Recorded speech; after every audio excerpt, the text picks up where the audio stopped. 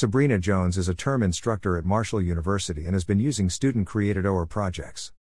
The OpenEd 2021 session they presented was entitled Using OER in the Composition Classroom to Empower First-Generation Students and was a 10-minute recording. They shared their resources to support students and their work with Trio.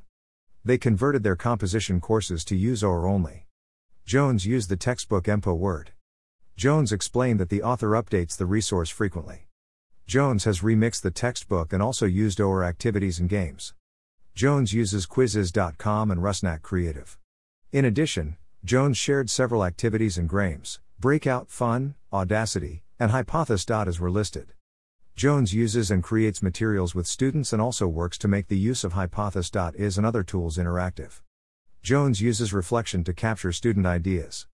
Students surveyed spoke honestly about the materials. Jones explained the use of Hypothesis. And OER to support, challenge, and learn with participants. How was OER implemented into a composition course? Photo by Tarachard Kumtanam on Pexels.com.